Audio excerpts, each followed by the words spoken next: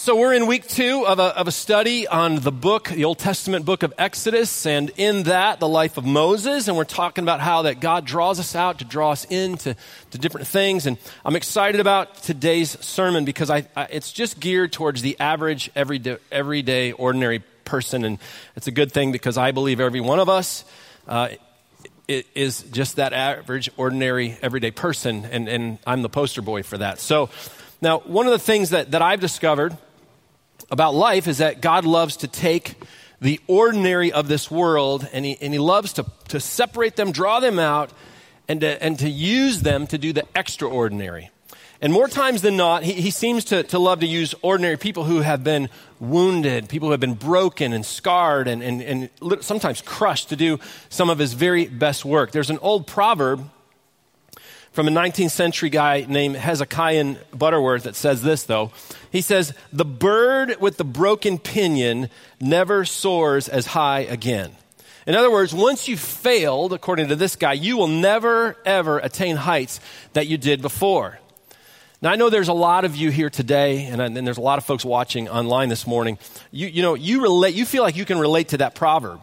I mean, you've tasted the agony of defeat or failure, and somehow you have bought into this idea that you're never going to be worthwhile again. You're never going to be usable again. Maybe you've been through a divorce and you've put yourself on the shelf, or maybe others have shamed you, and so you just are there. Or you've committed a sin that has trapped you in guilt and shame, and you're feeling very unusable.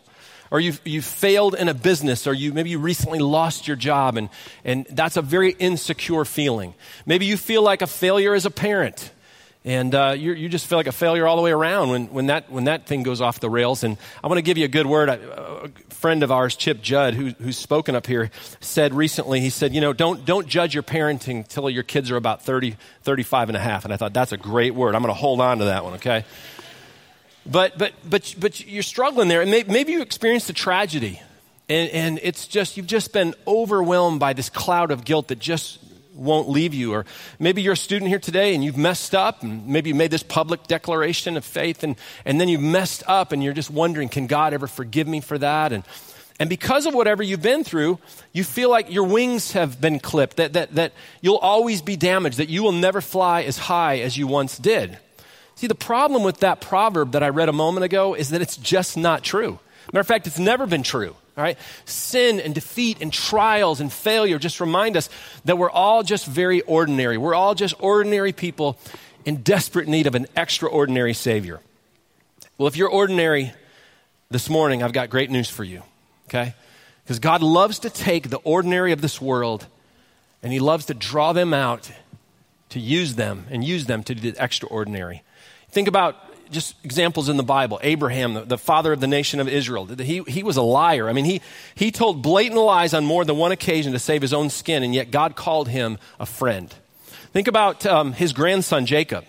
Jacob was a deceiver. Jacob was a cheat. He cheated his own brother Esau out of his birthright, and yet God used him to be the father of the sons that would become the 12 tribes of Israel.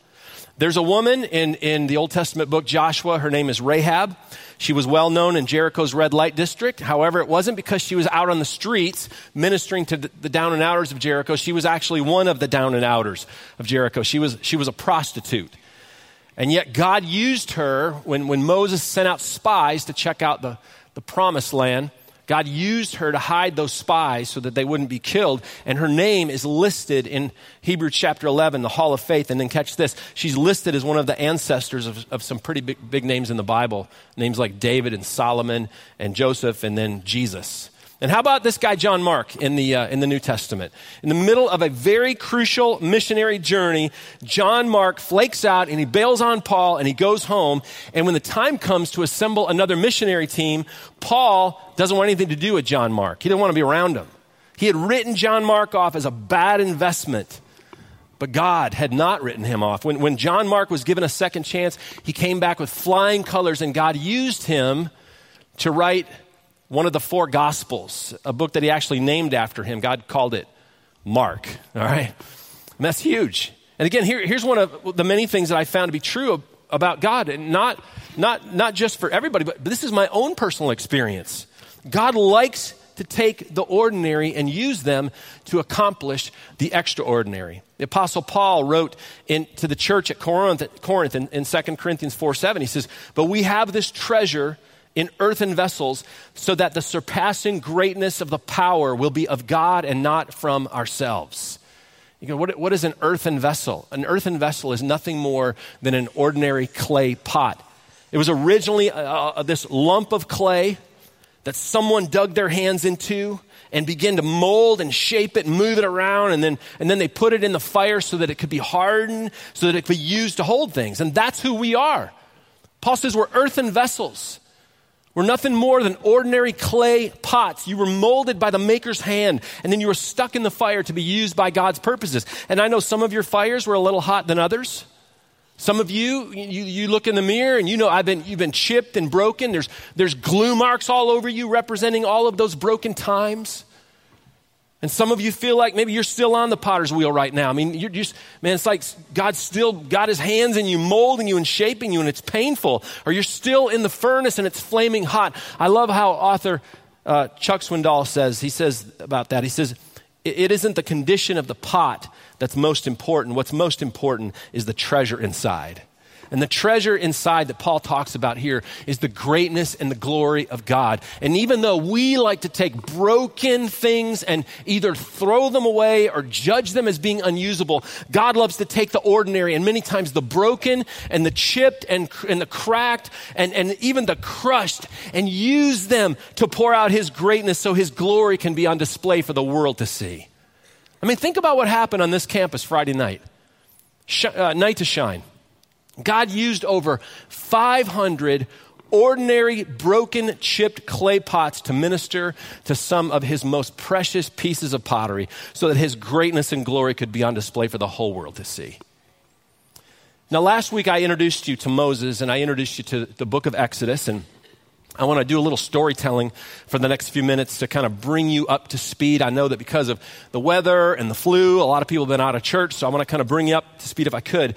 Exodus 1 and part of Exodus 2 is really the story of the Israelites being forced into slavery by the Egyptians. 400 years it was. It's the story of a cruel, jealous Pharaoh ordering all newborn male children to be put to death to stop the growth in the nation of Israel. And then we get into Exodus chapter 2, which we were last week, and we're introduced to this Jewish child named Moses. And when Moses is born, his mother hides him for 3 months, and she puts him in a basket. And then she floats him down the Nile River, hoping that some kind-hearted Egyptian woman will find him and will raise him. And in God's sovereignty, the woman that finds him is Pharaoh's daughter. And she finds him and she draws him up out of the Nile River to rescue him. And then, without even knowing who she's hiring, she hires Moses' own mother to nurse him and to be his nanny. I mean, think about this for a moment. Moses could have easily grown up to be a very spoiled Egyptian prince. He could have been assimilated into Egyptian religion and Egyptian culture. But God directed Pharaoh's daughter to put him in the hands of Moses' very own mother, so Moses would never lose his connection and his commitment to his own people. And at the end of Exodus chapter 2, the Bible tells us that when Moses had grown up, one day he goes out from Pharaoh's palace to visit his own people, the Jewish people. And he watches, as they're in slavery now, and he watches people being mistreated and forced to do hard labor. And he looks over and he notices an Egyptian man, all right, being cruel. I mean, whipping and beating a Jewish slave. And in a moment of anger, he kills the Egyptian and he hides his body in the sand. And when Pharaoh hears about this, out of anger, he goes after Moses to try to kill him, but Moses escapes and hides in a place called Midian. And while he's in Midian, he meets a family, a priest named Jethro who had 7 daughters. And Jethro gives one of his daughters, a girl by the name of Zipporah, to be married to Moses. And Moses spends 40 years out in the middle of a nowhere place called Midian, living as a shepherd. Now, let me give you an interesting bit of info here about the book of Exodus and where we are right now. Chapters 1 and 2 of the book of Exodus covers about 3.5 centuries, okay? Chapters 3 through 40 cover the events of one single year. And according to Acts chapter 7, the story of Moses can really be divided up into 3 40-year segments. The first 40 years, Moses is in Egypt. He's being nursed by his very own mother. He's being trained by Egyptian schools. The next 40 years, he's in the desert being nursed by solitude and tough times and being taught by God. Then he spends his final 40 years with the Hebrew people in the wilderness, being nursed by discouragement and trials and tests, taught by the law which he received from God's very own hands. I love what old school pastor D.L. Moody says about this. He says, Moses spent his first 40 years thinking he was somebody. He spent his second 40 years learning he was a nobody. And he spent his last 40 years discovering what God can do with a nobody. And all of us in this room, we can relate to Moses. We've had years when everything just seemed to be going great. We were on a roll and everything was just going our way. And then all of a sudden one day, everything just comes to a screeching halt. And we feel like Moses, kind of stuck out there in the middle of nowhere, feeling like a nobody, wondering if God is anywhere to be found. We've been there. We get into chapter 3 of Exodus, and we see that Moses is 80 years old now. Remember, he's just spent 40 years hiding in the desert, making his living as a shepherd. Okay, grew up in an Egyptian palace, 40 years in the desert, and these aren't even his own sheep. He's a shepherd over his father-in-law's sheep. Talk about a downgrade. Moses was born to be Israel's deliverer, and yet, listen to this, God didn't even reveal any of that to him until he was 80 years old. Now, for some of you who feel like you're too old for God to use you, or your best days of effectiveness are behind you, Moses should be your inspiration. You should put a picture of Moses up in your room, okay? I mean, put him on your mirror in the morning. I want to be like Moses, okay? If you're 60, listen, Moses was 80. That's the new 60, right? You need to go, hey, this is my guy right here. Because his most effective years didn't start until he was 80 years old. And again, God loves to take the ordinary and do the extraordinary. Look at verse 1 of chapter 3. Let's start reading together. Now Moses was keeping the flock of his father-in-law Jethro, the priest of Midian. And he led his flock to the west side of the wilderness and came to Horeb, the mountain of God. And the angel of the Lord appeared to him in a flame of fire out of the midst of a bush. He looked, and behold, the bush was burning, yet it was not consumed. And Moses said, I will turn aside to see this great sight, why the bush is not burned. Now, for all of these years, we have no record of any conversation between Moses and God. Absolutely nothing. Moses has been in the desert, as I said, for 40 years. That's over 14,000 days. And then one ordinary day, he is out in the desert watching over his father-in-law's sheep, and the angel of the Lord appears to him in a bush that's on fire. And Moses notices that it's not being consumed. I mean, it's not burning up. There's nothing special about the bush. Matter of fact, the Hebrew calls it a thorny scrub. A thorny shrub, all right? Some of you may feel like a thorny scrub this morning, but it was a thorny shrub, okay? And Moses said something that I think all of us would have said. We see something like that. And he's like, man, I've got to check out this bush. I got to see why it's not burning up. What's up with this crazy shrub here? Verse 4. When the Lord saw that he had turned aside to see, God called to him out of the bush, Moses, Moses. And he said, here am I, God. Verse 5. Then he said, do not come near. Take your sandals off your feet, for the place on which you are standing is holy ground. Now, the word holy in the Bible actually means to separate, to set apart, set yourself apart. And God is calling Moses to separate himself. Set himself apart from where he's been, separate himself from the mistakes of his past, separate yourself from past failures, separate yourself from your fears. Moses, I want your undivided attention. I want you to listen to what I'm saying. Moses, at this very moment is so holy that I want nothing to come between us. I want your full attention. So in honor of this moment, take off your sandals. Separate your stinky feet from your stinky sandals. I want your full attention. Verse 6. And he said, I'm the God of your father, the God of Abraham, the God of Isaac, the God of Jacob. And Moses hid his face, for he was afraid to look at God. Now, when you hear that lineup, right? Abraham, Isaac, Jacob, that's like the starting lineup of the Bible all-star team. It's like the big three, okay? It's a better big three than This Is Us. I mean, this is the big three. Yet these men, when you hear those names, you need to understand these men, these guys were all, they had failures in their lives. These were guys who had sinned in God's eyes, and God was saying to Moses, I'm the God of ordinary men who, in spite of their failures, they accomplished some pretty big things. Verse 7. And the Lord said, I have surely seen the affliction of my people who are in Egypt and heard of their cries because of their taskmasters. And I know their sufferings. And I have come down to deliver them out of the hand of the Egyptians and to bring them up out of that land to a good and broad land, a land flowing with milk and honey, to the place of the Canaanites and the Hittites and the Amorites and the Pezerites and the Hivites and the Jebusites and all the other ites. And now, behold, the cry of the people of Israel has come to me, and I have also seen the oppression with which the Egyptians oppress them.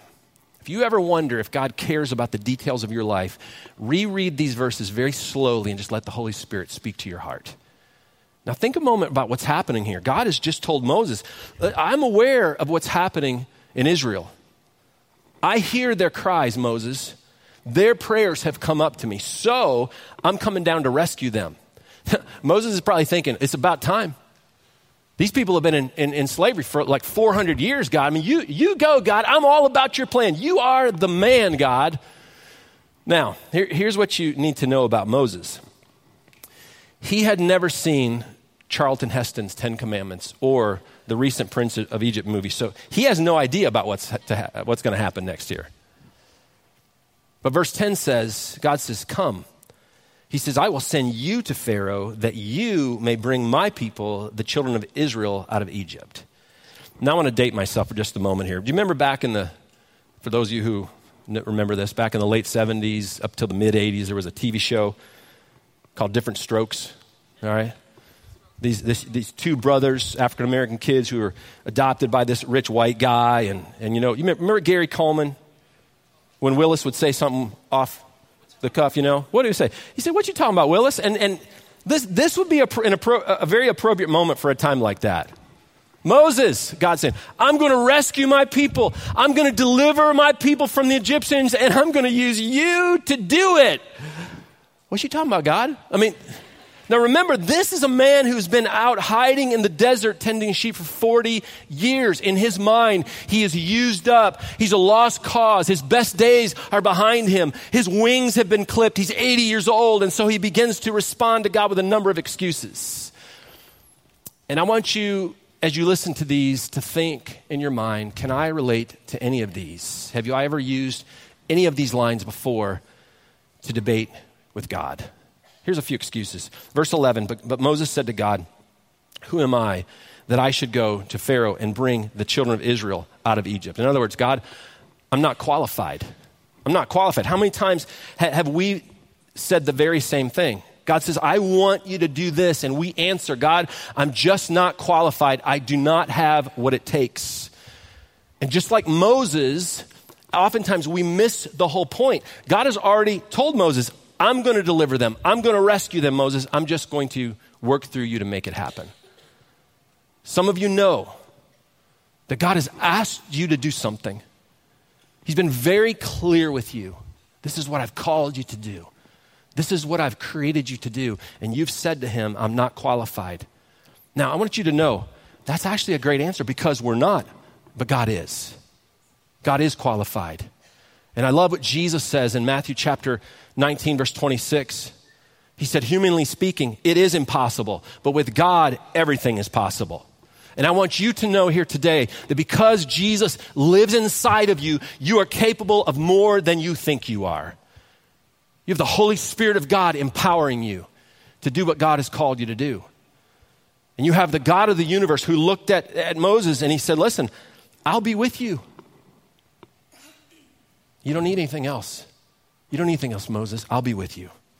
And then Moses gave him another excuse. He said, I don't know enough.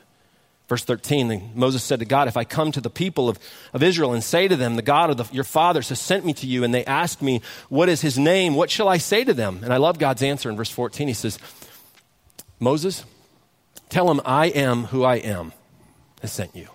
And he said, say this to the people of Israel. I am has sent me to you. I am who I am. Tell that to the Pharaoh. I am has sent me to you. Tell that to the people of Israel. The words I am who I am are the very characters in the Hebrew language that spell out the name Yahweh. It is the most intimate, sacred name for God in the whole Hebrew language. I mean, it is so sacred to the Israelites that they won't even put it in print. They won't even put it on a t-shirt. If you go to modern day Israel today, it's rare to see that name. And God is saying, tell them that the only self-existent, infinite being in all of the universe has sent you. You represent him. I am has sent you. You tell them that. And we move into chapter 4, verse 1, and Moses says, but behold, they will not believe me or listen to my voice, for they will say, the Lord did not appear to you. You're lying to us. Which brings his third excuse. God, I'm afraid. I'm scared to death of what you've called me to do. Moses, like many of us, struggled with fear. He feared being ridiculed. He feared being seen as a silly old man who had lost his mind. And at this point, God asked Moses a question. All right, Moses, let me get real practical with you. What's that you're holding in your hand right there? And Moses looks and he goes, it's a stick. It's a staff. He goes, throw it on the ground. And when Moses did, it turned into a snake. Now, apparently, Moses also had a fear of snakes as well because he jumps back, which I would have done the very same thing. But God told him, reach down and pick up that snake by the tail. And when he turned back, it turned back into a staff. Now listen, God says, Moses, when you're with Pharaoh, here's what I want you to do. You take that staff and you throw it down on the ground in front of him and you watch what happens. It's going to turn into a snake right in front of him, just like it did to you just now. And Pharaoh will know that the God of Israel has sent you. But if he doesn't, okay, if he still doubts it, here's what I want you to do. You put your hand into your coat and you pull it out. And when you do, your hand's going to be just snow white with a terrible disease on it. And you show that to Pharaoh and then stick it back in your coat again and pull it back out. And it's going to be completely free of all of that. It'll be healthy and like brand new. And if he doesn't believe that, here's what I want you to do. You go to the Nile River, you get some of the water out of the Nile, you pour it in front of him, and when it hits the ground, it will turn into blood. See if that does it. Look at verse 10.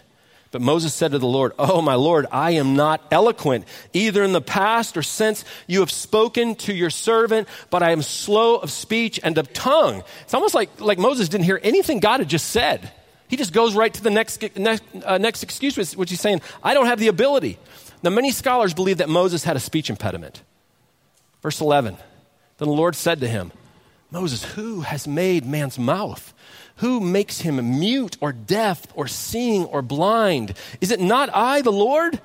God says, Moses, you may not have the ability, but I chose you. I have the power to give you the ability. Now, here's something you need to know, and something I've learned personally. God's call on your life will usually involve an invitation to do something that you think you are incapable of. Listen, when God grabbed a hold of me, my senior year of college in 1987, and called me, set me up, and said, I want you to separate yourself to be in ministry. Listen, I had been running from God in college. I had been in some sinful things. And I said, God, I'm not qualified for this. And I've already put myself through college. Who's going to pay for, you want me to go to seminary? And within the week, a pastor in New Jersey called me and said, hey, we want you to come be our student pastor next summer. And we're going to pay for all 4 years of your seminary. And I'm like, are you kidding me? What you talking about, Willis? I mean, I couldn't believe it. When God called us to start this church in 97, I got to Amy and I, we struggled with fear. Who's going to do that with us? What if it fails? And all of a sudden, Paul and Angela, Steve and Christy, Dave and Chris, and 46 people all together, some of you in this room right now, you jumped in and God just made it happen. In 2003, when God was making a way for us to build this building, I really struggled, honestly, because I know practically nothing about architecture stuff and construction. I can barely hammer in a nail, okay, seriously. And out of nowhere, God brings an Alan Hornback, who's just an amazing guy in construction, a Jeff Brewer, who is one of the best engineers in the business, and just people like that, and it just happened. I mean, I'm amazed by this. When God called me to start a church planning network in 2008, I put it off for 2 years. I'll be honest, I didn't think I was smart enough to do it. And I put it off. Every time I put a new country out in front of you, okay, for us to tackle, Cuba, Guatemala, Burkina Faso, and now Scotland. Listen, I wrestle through thoughts that people are going to think I've lost my mind. But I know God's called us to it. Philippians 2:13, Apostle Paul says, "For it is God who works in you both to will and to work for his good pleasure." God is working inside of you. And in Exodus 4:13, Moses hears all this stuff and he says, "But oh Lord, please send someone else." In other words, I don't really have the desire to do it. And in this point, God's had enough. You ever been in a moment where you think, okay, God, I think you've had enough? In verse 14, it says, "And the anger of the Lord was kindled against Moses." Now, listen, Moses is in a tough place right here. I think he realizes, okay, I pushed God far enough here. But God in his patience and grace with Moses tells him to take his brother Aaron along with him to Egypt to speak on his behalf. And we're going to find out later that Moses probably would have been better off just to simply trust God and follow his original instructions. But aren't you glad this morning that God is patient with us through our fears and our doubts and our insecurities? I am. I mean, God's shown grace to me, and I just go, Lord, I don't deserve that grace. And he's like, I know, but that's who I am. I want to give you 4 truths before we go home today about this story. First of all, God will do whatever it takes to get your attention. For Jonah, it was the stomach of a big fish. For Isaiah, it was walking into a temple and seeing angels on fire hovering over the Lord on his throne. For Paul, it was a blinding flash of light that put him on the ground when Jesus confronted him on the road to Damascus. For Moses, it was a burning bush. Now, I don't know about you, because I can be really stubborn and hard-headed. God tends to be very deliberate and very specific with me. I mean, he's allowed me to go through some broken relationships, some injuries, different things like that to say, come on now, this is what I want you to do. And I want to ask you today, what's your burning bush? What is God used in the past, or what is he using right now to get you to listen to him, to be obedient to him? What is he calling you to today? What's your burning bush? God will use whatever it takes to get you to move to where he wants you to go, because he wants to use you to do extraordinary things. Number 2, God's not interested in your resume. He's interested in your willingness. God wasn't concerned about Moses' pedigree or his ability or his skill level or even his failures. Listen, God just simply wanted Moses' his willingness, and the same with us. What does it take for God to use an ordinary person to do extraordinary things? Very simple. A willing heart. A simple yes. And then this one's big. If God calls you, he will also equip you. God calls you, he will equip you. Verse 12, the Lord says, "Now therefore go, and I will be with your mouth and teach you what you shall speak." Throughout this whole story, with every excuse, God tells Moses, I'll provide. Trust me. It's on me. And the story is the very same for you. If God has called you to do something here today, called you to step out, in spite of your fears, in spite of what's going on in your mind, the lies you're believing, listen, he'll provide for you. This quote has just carried me through so many years from Charles Stanley. He says, God takes complete responsibility for a life totally yielded to him. The Apostle Paul says in 2 Corinthians 9:8, he says, and God is able to bless you abundantly so that in all things at all times, having all that you need, you will abound in every good work. God doesn't call us to something then to leave us by ourselves or to fend for ourselves. He's with us, he provides for us, and he enables us to accomplish what he asks us to do for him. And then finally, and some of you need to hear this. So for some of you, this is your burning bush moment. Failure is never a final sentence over your life. Some of you have kept yourself on the sidelines for way too long because of a past failure in your life. For some of you, maybe you've gone through a divorce or a failed relationship, and you, in your mind, you have deemed yourself, labeled yourself disqualified.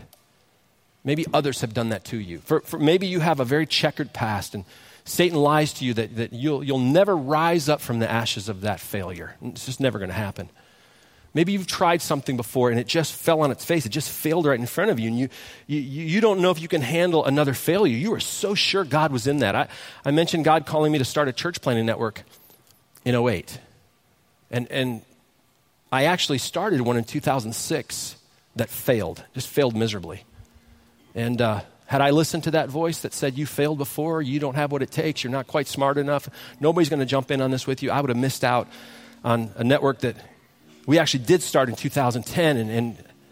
And I'm looking at this going, man, I don't know what this is going to look like. And God brings this guy, Mac Lake, on board, who's just one of the most brilliant leadership minds in the world, church world, and certainly the world. And then a guy named Kevin Dunlap, who's got a great business mind. And we start this thing called Launch. And in 4 years, 86 churches are planted. And then God calls us to give it all away to something else that over the last 2 years now has now used all of that to start 400 churches all over North America. And it's just taking off. And I can't take credit for any of that because I'm just not smart enough to make anything like that happen. But I do know that God loves using ordinary things that have been crushed, things that have been broken, things that sometimes others look at and go, nah, too messed up, doesn't quite have what it takes. Just will never fly high again. And he just loves to accomplish the extraordinary. He just does. What's God calling you to do right now? Where is God wanting to stretch you? You see, we think we know our capabilities, but you know what? God, he loves to stretch us to think beyond what is possible. That's what he does. He loves to put his power on display in our lives so that people will see Jesus in and see him through us. And if God has called you to a task, listen, he will carry you through. He will guide you. He will equip you. He will give you all the grace, all the tools that you need to accomplish the assignment. And you may get into it and go, you know what, this isn't perfect. This isn't exactly what I thought it would look like. You may have some moments of doubt, some moments of fear, some moments where you get knocked backwards a little bit, some moments of failure.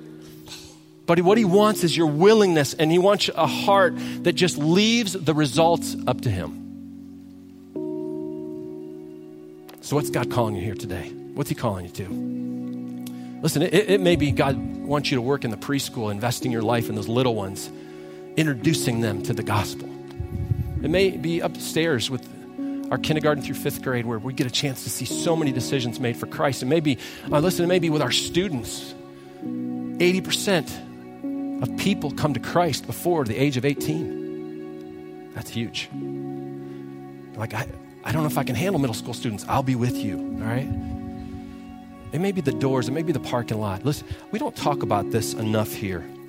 It may be that God wants you to go into ministry full time. He wants you to go to Bible college. He wants you to just follow him wherever he's leading you. He may want you to be a missionary, like the Darnells in Spain, or like our missionary couple in Turkey, like the Arnolds in Burkina Faso. He may want you to be a church planner. One day to leave the comfort of where you are and go out and step out into the unknown and plant a church from scratch. He may be calling you to do that. We want to partner with you on that. It may just be simply he wants you to walk away from a sin that has you trapped, to walk away from a toxic relationship, and to draw you out of that. You can't do the extraordinary because you're just trapped in junk and sin. And God wants to draw you out so he can draw you in. But I'm broken, I'm crushed. You are a candidate for a miracle. You're a candidate for the extraordinary. Will you respond? God's just looking for a willing heart. He's looking for a yes. And when you do that, put your seatbelt on because you're about to see something amazing. Let's bow our heads for a moment. If you're here today and you know God's calling you to do something, but you're using every excuse in the book, I'm asking today that you would change your heart. Trust God. Put it on his shoulders. It's his anyways. Throw that burden on him. The calling is his. He's just asked you to join with him, partner with him, say yes to him today. Whatever that is, you know what it is. I don't. Would you be willing? Would you be willing to be a candidate for the extraordinary today? And if that's who you are, for some of you, what you need to do next is just get out of your chair in just a moment and come. Maybe you need to run down here, get on your knees at this altar. I'm going to tell you something. I think about my burning bush moments. 1976, I trusted Christ. the Pontiac Silverdome. 1996, I'm on my face before God. Chuck Swindoll's preaching in the Georgia Dome, calling me to whatever. Turned out to be planning a church. Think of my call really to ministry, 1987, on my knees, Thomas Road Baptist Church. John MacArthur's preaching. I can take you back to each one of those places. I can take you back to the moment, the place where I said, God, here I am. Use me. This may be your burning bush moment here today. These steps over here may be your burning bush moment. Would you say yes to him? Trust him with the rest of it. For some of you here today, God's calling you out of your lostness, your sin. He wants to draw you out of this life you're living right now that is just meaningless, has no purpose, because there's no Jesus, there's been no forgiveness, there's been no coming to receive his gift of salvation. And so you are just, can I tell you, you're in a hopeless state? And he wants to draw you out of that. But I've done all of this stuff. God says that you're a candidate for salvation right now because Jesus paid for all that stuff. And what does God want you to do? Say yes. And if that's where you are today, pray with me. Say, Lord, at this moment, I don't even know exactly all that I'm jumping into, but I need forgiveness. Forgive me of my sin. I repent of it. I changed my mind. Lord, I need hope for the future. I'm hopeless right now. Would you come into my life? Jesus paid the price for my sins. I receive salvation into my life right now. I don't even know what to do next, but I'm willing to walk with you and trust you.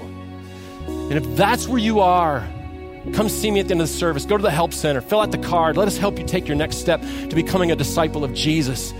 But receive his salvation today. I want us to stand for a moment. I love this song, The Reckless Love of God. I love this line in there that says he will leave the 99 to go after the one.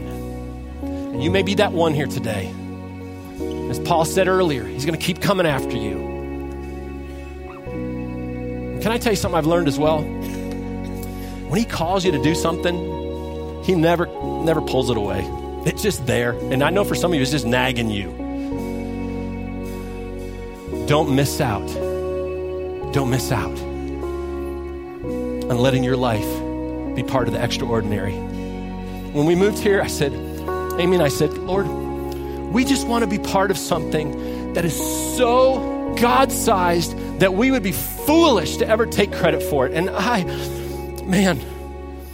if we'd have said no to this, we'd have missed out on so much. We'd have missed out on you. And I'm not patting myself on the back because trust me, this is way beyond me. But I'm so thankful that she and I together just said yes to this. And boy, it has been the journey of our lives.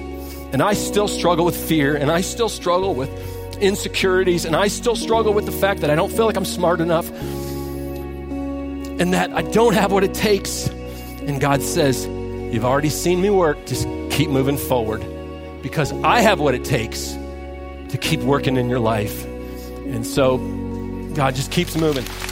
He wants to do that in your life. He wants to do that in your life. And it may not be planting a church. It may just be just a little step that may lead to other steps. But stop saying no to him. Be willing to let him use you. Use you. Reveal his purpose and his plan for your life. And that's where you are. Get on your knees before him and let us help you. And watch what God wants to do with a willing heart. Amen? Amen.